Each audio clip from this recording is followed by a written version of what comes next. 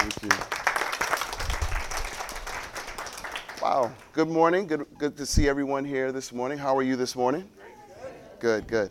Um, like Mark said, we've met over at Redeemer, at City to City, and the incubator, and it's been great to build and grow and develop the relationship that we have with one another.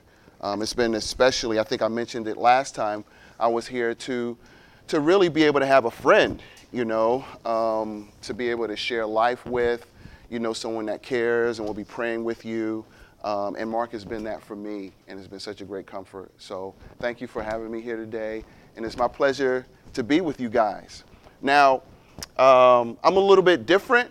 I like a little bit of feedback as we go, so I may ask questions, and they may not necessarily be rhetorical. I may want you to shout out, but we'll see how that goes. We're going to be reading today from the book of 1 Peter. 1 Peter, the first chapter, and we're going to read verses 3 through 9. As many of you know, if you don't know, Peter is one of the apostles. He was one of the first to hang out with Jesus from the very beginning. He saw the miracles and the powers, and he was with him throughout his ministry. And he was there when Jesus rose again, as the story goes in the New Testament. He was there. He saw Jesus, the resurrected Christ. And so he was an eyewitness of not only God's ministry and his power and his glory, but he was also a witness that what was prophesied about him coming, being that sacrifice, dying for many, and then coming back to life the third day, he saw that. And he dedicated his life to that. And so here in 1 Peter, now this is many years later, he's been living his life for Christ. He's writing a letter to the Christians that are in Asia Minor, modern day Turkey. And he's wanting to encourage them because they are suffering certain trials and persecutions because of their faith. He's saying to them that he starts out in this book, he tells them that they are God's chosen. And that's a beautiful thought. Just think about that for a minute. You're God's chosen. God chose you. When we think about chosen, means like someone picked you. You're loved. There's an affinity. There's an attraction. God chose you. You are God's elect. And he says that that's who you are, living as exiles in this world. You're living as, another way of saying it, living as resident aliens. You're immigrants here. An exile, a person that's a resident alien, is somebody who has citizenship in another country, but they have their primary home in a country that's not their place of citizenship.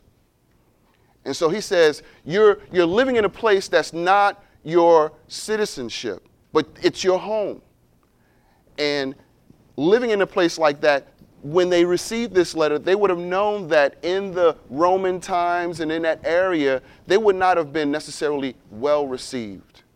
Does that remind us of something we see today in our culture and our society? But what he's saying is that even in the midst of your sufferings and your trials, I want you to be encouraged. I want you to have hope. I want you to rejoice in the hope that you have. And so in 1 Peter and in the books of Peter, 1st and 2nd Peter, he wants to encourage the church to have hope, to endure. And so I want to talk to you today about a living hope that's a real hope. It's not just something that's a pie in the sky and that we don't really know. He's saying, I want you to really have hope and believe in this because it's a real hope. So let's read together in 1 Peter. I believe you have it in your bulletins. 1 Peter chapter 1, starting from verse 3. Blessed be the God and Father of our Lord Jesus Christ. Because of his great mercy, he has given us new birth into a living hope through the resurrection of Jesus Christ from the dead, and into an inheritance that is imperishable, undefiled, unfading, kept in heaven for you. You are being guarded by God's power through faith for salvation that is ready to be revealed in the last time.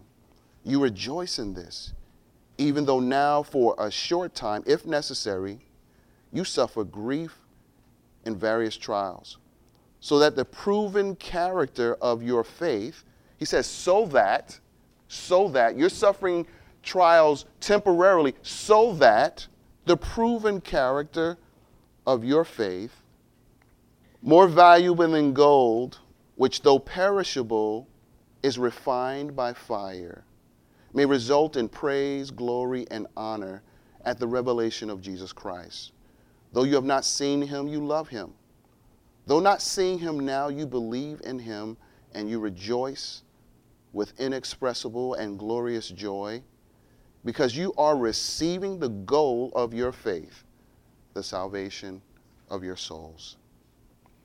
Let us pray. Father, we give thanks to you for your word. We ask, Lord, that you would open up our hearts to receive your word, to hear your word, and open your word to our hearts. As the prayer went forward earlier, Lord God, that we would, that there would be something that takes place in us, in our spirits, in our minds, that we would not leave this place the same.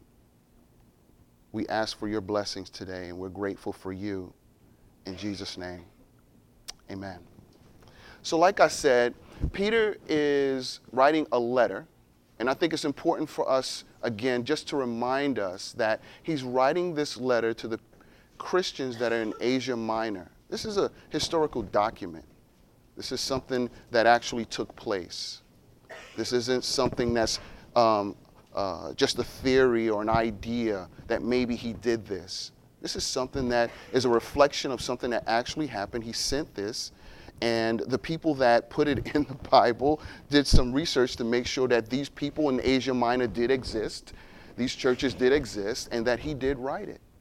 So we have to look at this as an actual factual piece of writing, historical writing.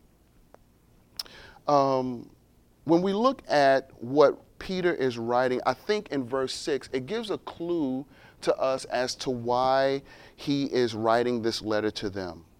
He wants to establish them. He wants them to be firm and be encouraged in their walk with God. Because, like I said, many of them were being persecuted and experiencing trials. Many of them weren't getting the opportunities for the business deals. And not only that, some of them were having some of their properties taken. Some of them were beaten. It was just, it was pretty perilous times. And he didn't want them to give up on their hope. He didn't want them to be discouraged. He wanted them to have hope and courage. And so he's writing this letter, and he wants them to be able to know that they're, even in their adversity, even in their struggle, he didn't want them to lose their faith, but to be encouraged and to be full of hope. In fact, what he wrote all the way back then, what was true then, is true now. Yes, he wrote this text, nearly 2,000 years ago, but what he wrote to them then is very applicable to us today. And I'm going to try and bring that out in our text today. I want to start out by telling you a story. And there's a story, how many of you heard of the author Jim Collins? Jim Collins, nobody raised their hand. I'm surprised. Okay. All of the older folks in the place. How many? No. Jim Collins is, he's a professor at Stanford University. He writes to the business community. Many people look to him for guidance on how to run businesses better. He wrote this book called Good to Great. And in this book, he's writing to companies, not only to be a good company, but how to be a great company, how to deal with the adversities and the challenges of the market, how to excel, right? And so he writes this book to companies on how to be great. And in the book, he writes about this guy by the name of Admiral Jim Stockdale. Jim Stockdale was the highest ranking military officer that was in a prisoner of war during the Vietnam War at the Hanoi Hilton. And he was a prisoner of war for 8 years, from 1965 to 1973. And during his time as a prisoner, there was no prisoner rights. There wasn't even any hope that he would get out. He had no idea how long he would be there or if he would ever even make it. And he was suffering for all that time tortures on a regular basis. And he was there, and on top of that, not only did he experience that, but also he had the weight of trying to lead the people, the other prisoners that were with him, to try to encourage them so that they wouldn't break under the tortures. At one point, he beat himself with a stool and cut himself with a razor so that he couldn't be used as propaganda to say that the prisoners were being treated well. And he endured this for a very long time.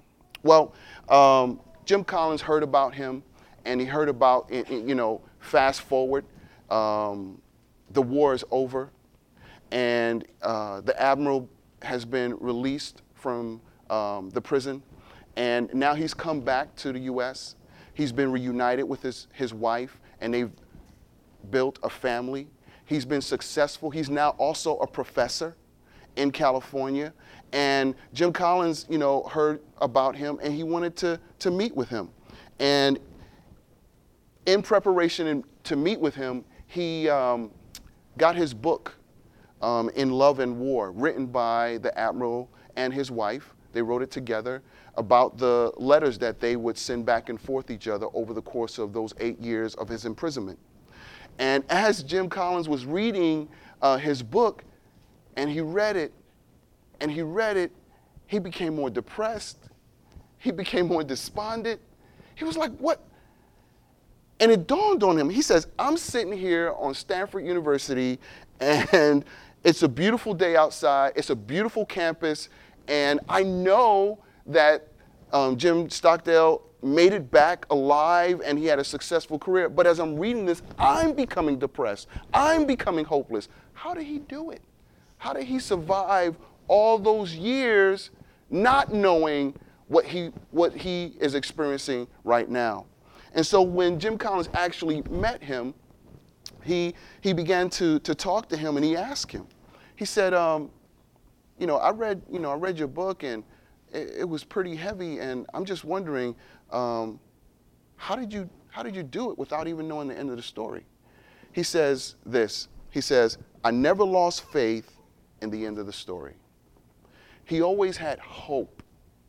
He said, I never lost faith in the end of the story. I never doubted only that I would get out.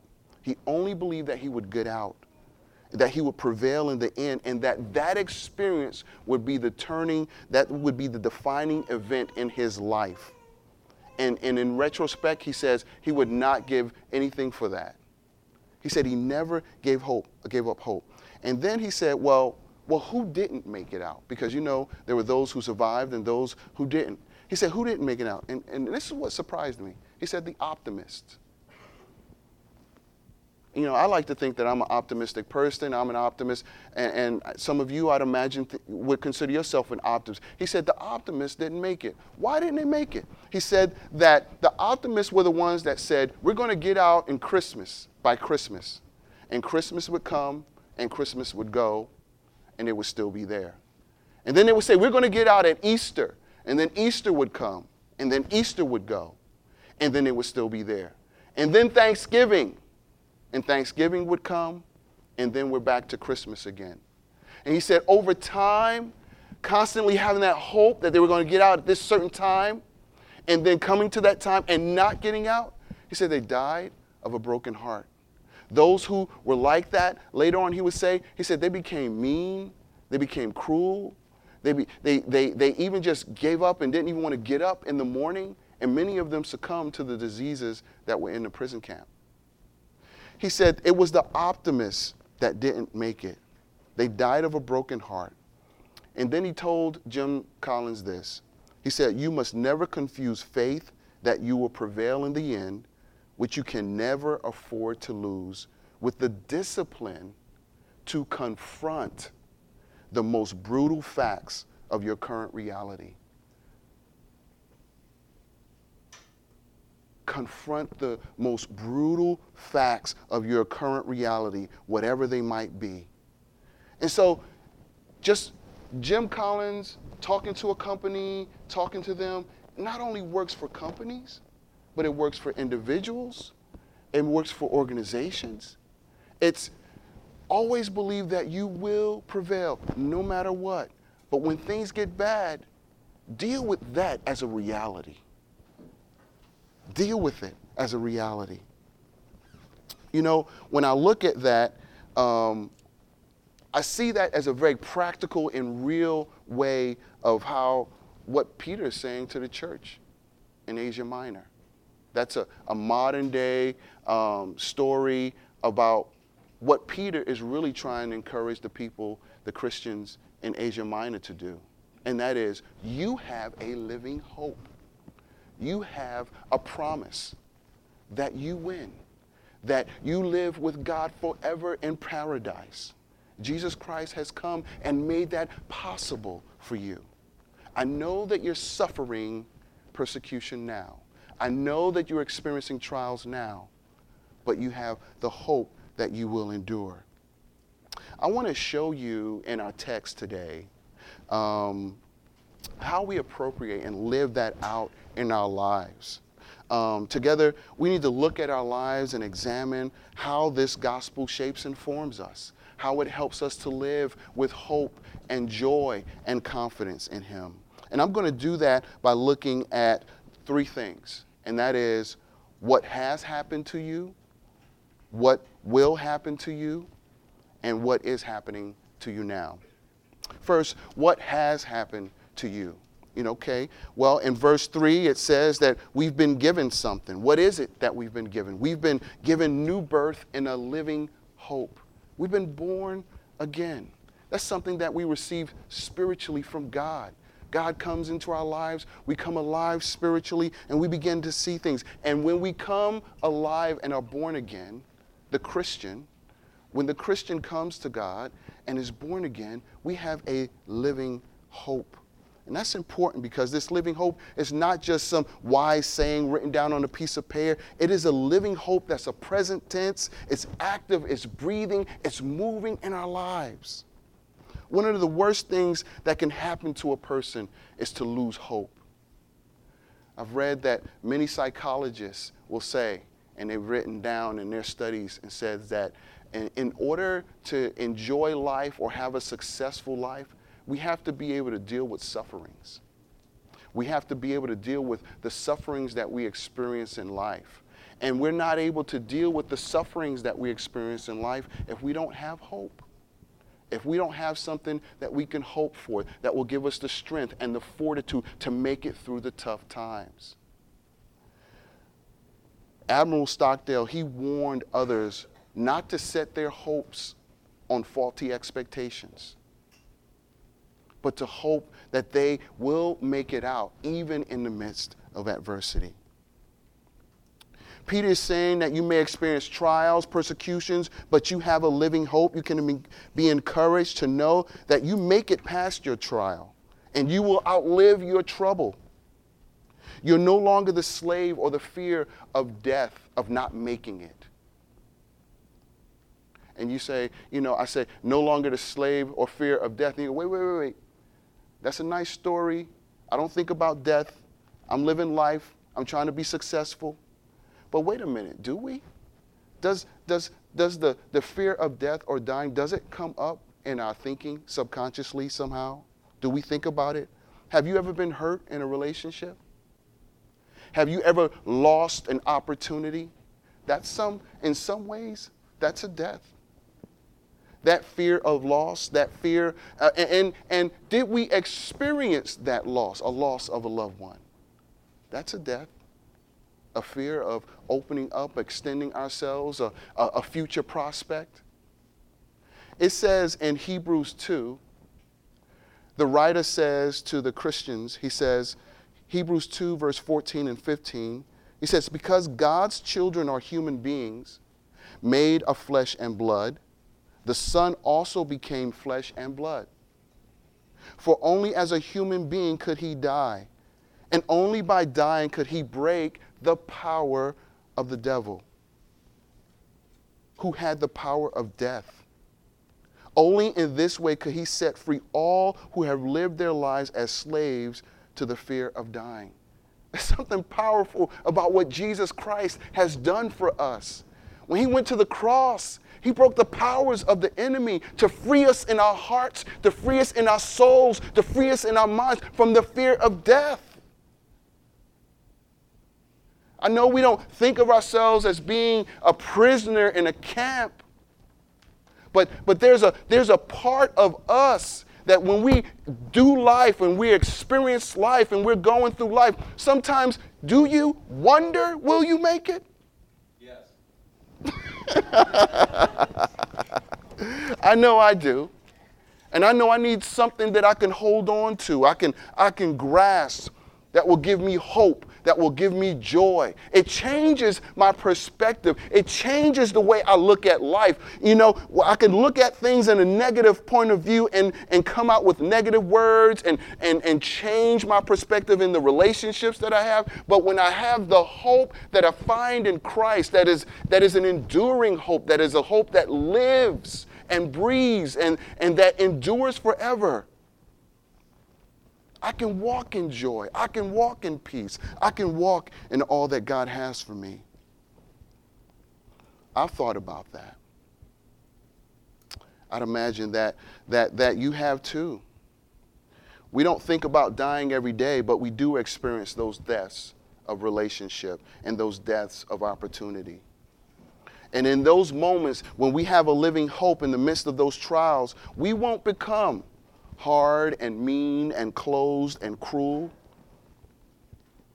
And we can give up and we won't give up, and we can begin to believe and hope for the future.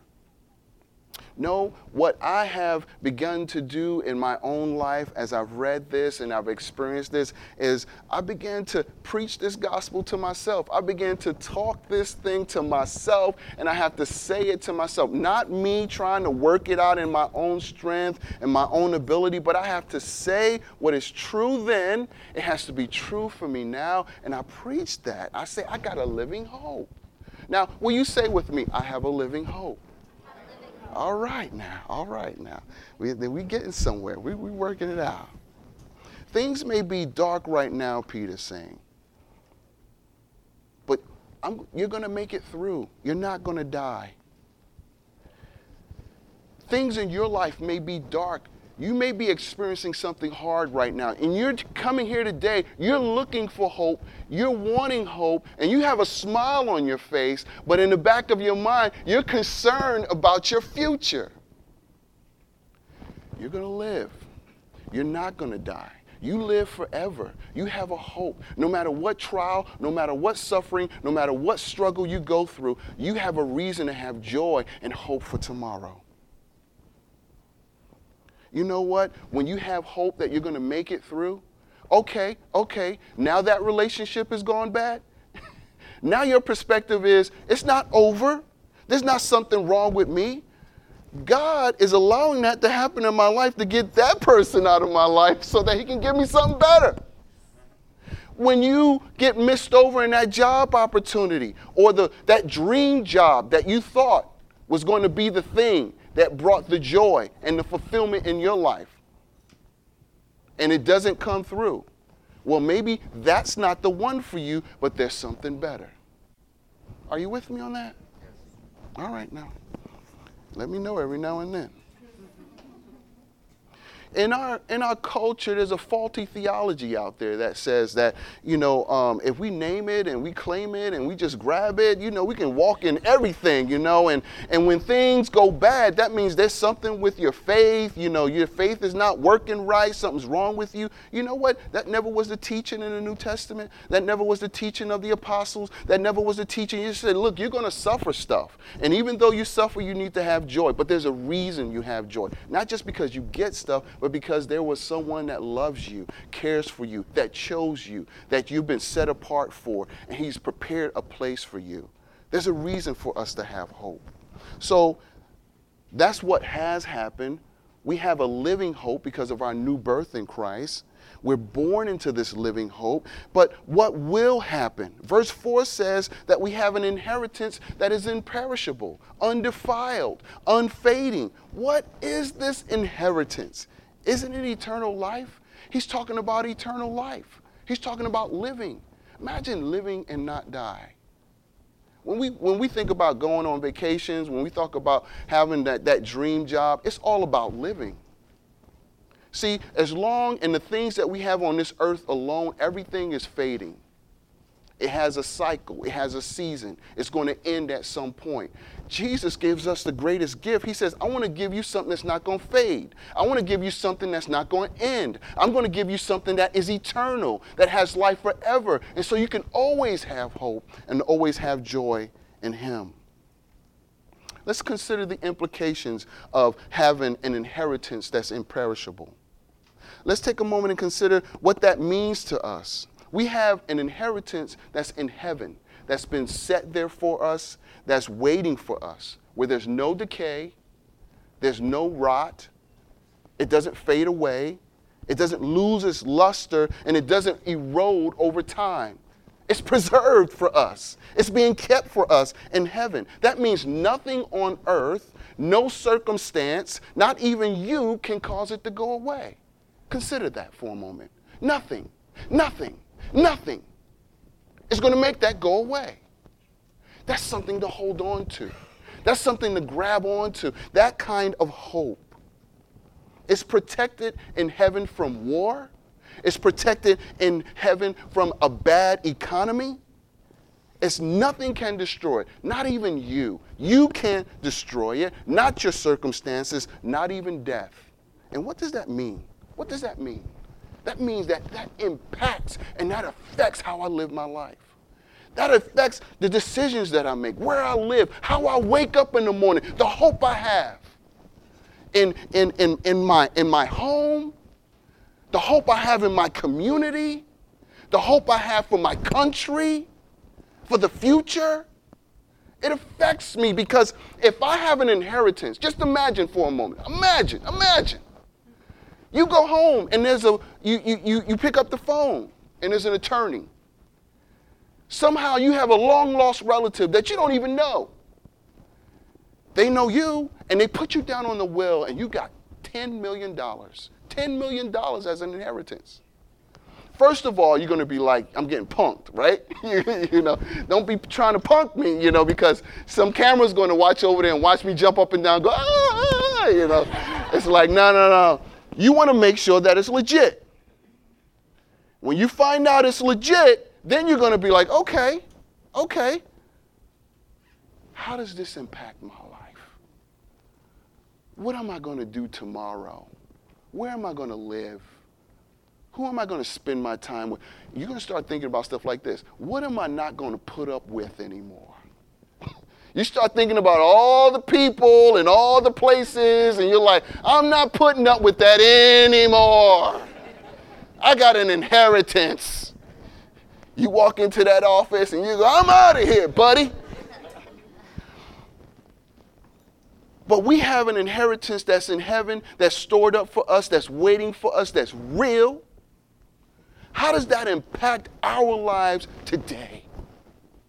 How we live today, where we live, how we treat people in relationships.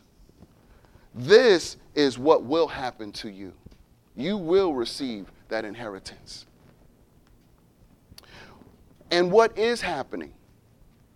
We look in verse 5, he says that you're being guarded by God's power through faith. You're being guarded through God's power by faith. What is God doing right now is protecting you through faith. God is protecting us through faith. Your faith is being formed as you go through trials. I know you don't like it. I don't like it. I come up in the same culture. I want it nice and easy. But God is saying that those trials are doing something not only around you, but in you. You're being refined. Later on in our text, it says that it's like gold that is being refined. And I've read where it says that gold, it can be refined in a fire. I'm told that they'll set it on top of a fire, and with the heat of that fire, it doesn't make it weaker. It makes it stronger, because there's certain impurities, there's certain deficits, there's certain things that are in the gold, and the heat, the fire of the trial or the fire brings those things out to the surface. Things that you didn't see before, things that you didn't realize that was going on in your life, your trial, your suffering is going to bring that stuff out to the surface. But it's not there to make you weaker. It's there to purify. It's there to make you stronger. It's there to make that faith, or to make that gold, as I'm using this, I'm jumping all back and forth, jumping. The gold purer. God uses that. It separates within us. It comes out. When a Christian comes alive to faith, he experiences a new birth. That person is given a living hope, and that totally changes the way we look at life, the way we live life, and what we're going through. And then we go through trials, we go through challenges, and those things, that preserves our soul. That strengthens us. That guards us. We're being guarded by God in a trial. How weird is that? How different is that than what we normally think of in our normal lives? I like what Tim Keller. Have any of you guys ever heard of Tim Keller?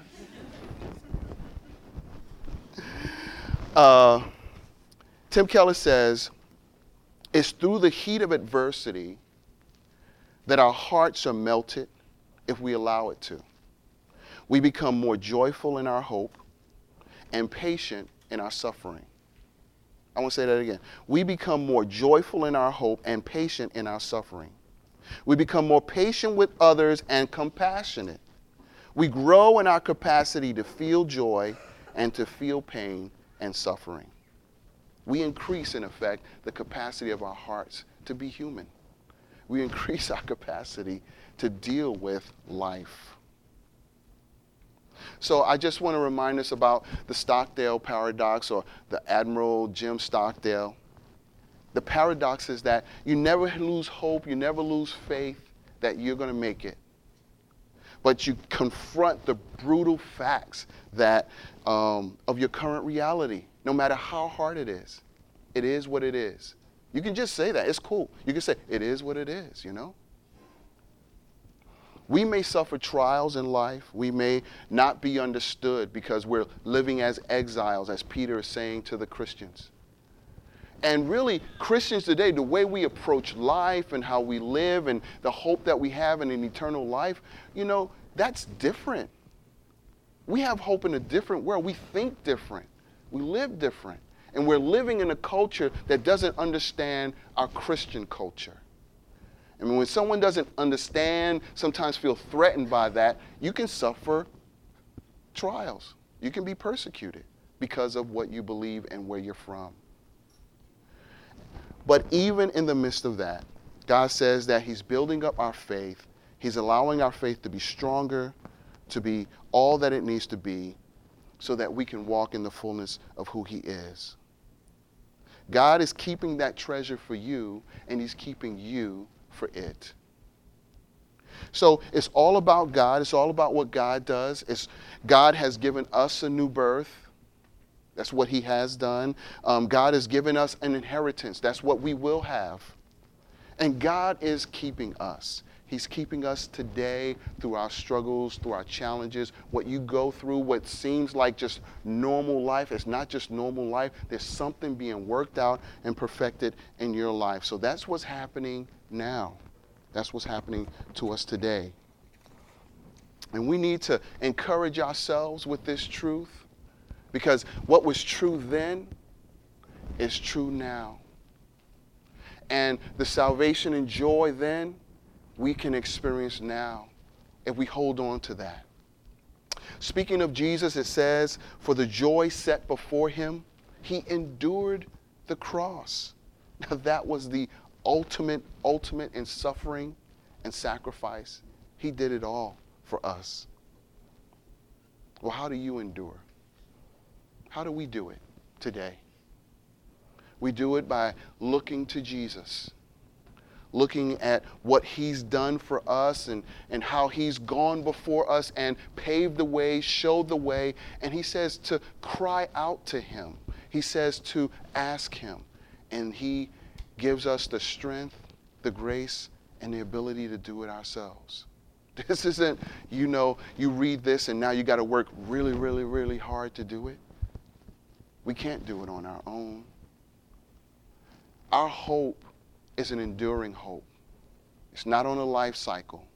It doesn't happen because we got a new job or new relationship.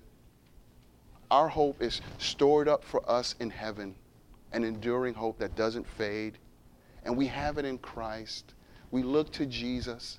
We cry out to him. If I don't presume everyone here is a believer in Christ. I'd imagine there's a bunch of us that are. But if you're in a place today where you're not sure about this Jesus, this is what he says to us. He says that he gives us a hope that is enduring, and he gives an ability in us to live this life filled with joy, where we grow and we become better in him. Your trial, your struggle, it's not there to destroy you. It's to perfect you and make you stronger. So you may think your faith is being ripped apart in the trial, but it's being made pure, and your capacity to receive and to give love is growing stronger. Let's rest in that hope today. Let's pray. Father, so grateful we are today for the truth of your word, how you make it real to us. I pray that all of us, as we've heard your word today, I pray that you would help us now to look to you and trust in that hope, to hope in the Christ, to hope in the one that has prepared the way for us. And help us now to then look at our lives and to walk it out with that hope for the future. I pray your blessings on everyone that is here today. Bless them in their homes and bless them as they sit for coffee with friends and family, as they eat meals. I ask, Lord God, your grace and your blessings on all of us today, and be with us in Jesus' name. Amen.